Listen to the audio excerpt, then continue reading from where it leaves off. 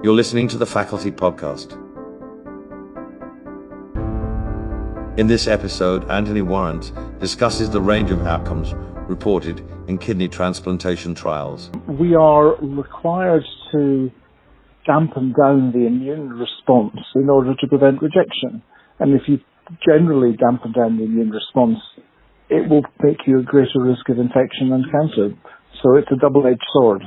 The only thing you're really interested in is the length of life of the transplant and the length of life of the patient. Unfortunately, most transplants live for many years and most patients live for many years.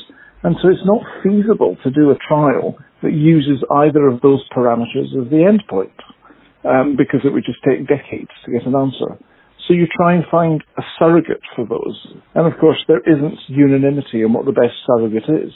Should it be creatinine at 1 year? Should it be rejection rate? Should it be biopsy-based?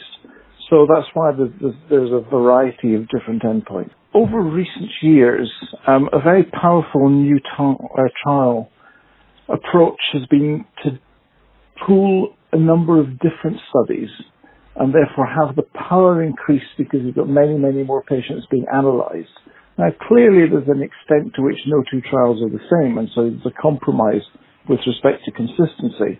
But you increase the power enormously and therefore are able to answer questions that you weren't previously able to do. And so having something like the Cochrane database or some sort of way of pulling things together for meta-analyses has really allowed us to address questions that are really very, very relevant to patients. And so it's a major advance and something that's really only been very commonly in use for the past 15 years. So it's very easy to be a bit depressed by the fact that we still have infections in our transplant patients, and indeed some patients die of it. And also that there's no guarantee the graft lasts forever. But I think we have to put that into perspective that, for example, in the 1980s, 1 year survival of a graft was 50%.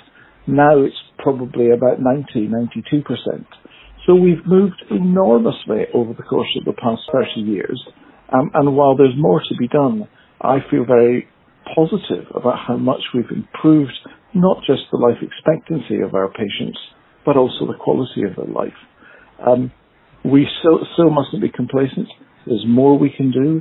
We need to understand issues like chronic rejection, how best to get on top of antibody-mediated rejection, which still remains a significant problem in which interventions are very, very limited and relatively ineffective. And we need to get on top of the problem of recurrent infections that is a problem for our patients. But nonetheless, one has to see it in context that we've made enormous strides over the course of the past few decades, and transplantation remains an absolutely fantastic treatment for an individual with end-stage kidney disease. And to be able to get them off dialysis and transplant them is, as I say, not only to prolong their life expectancy, but it significantly improves the quality of their life.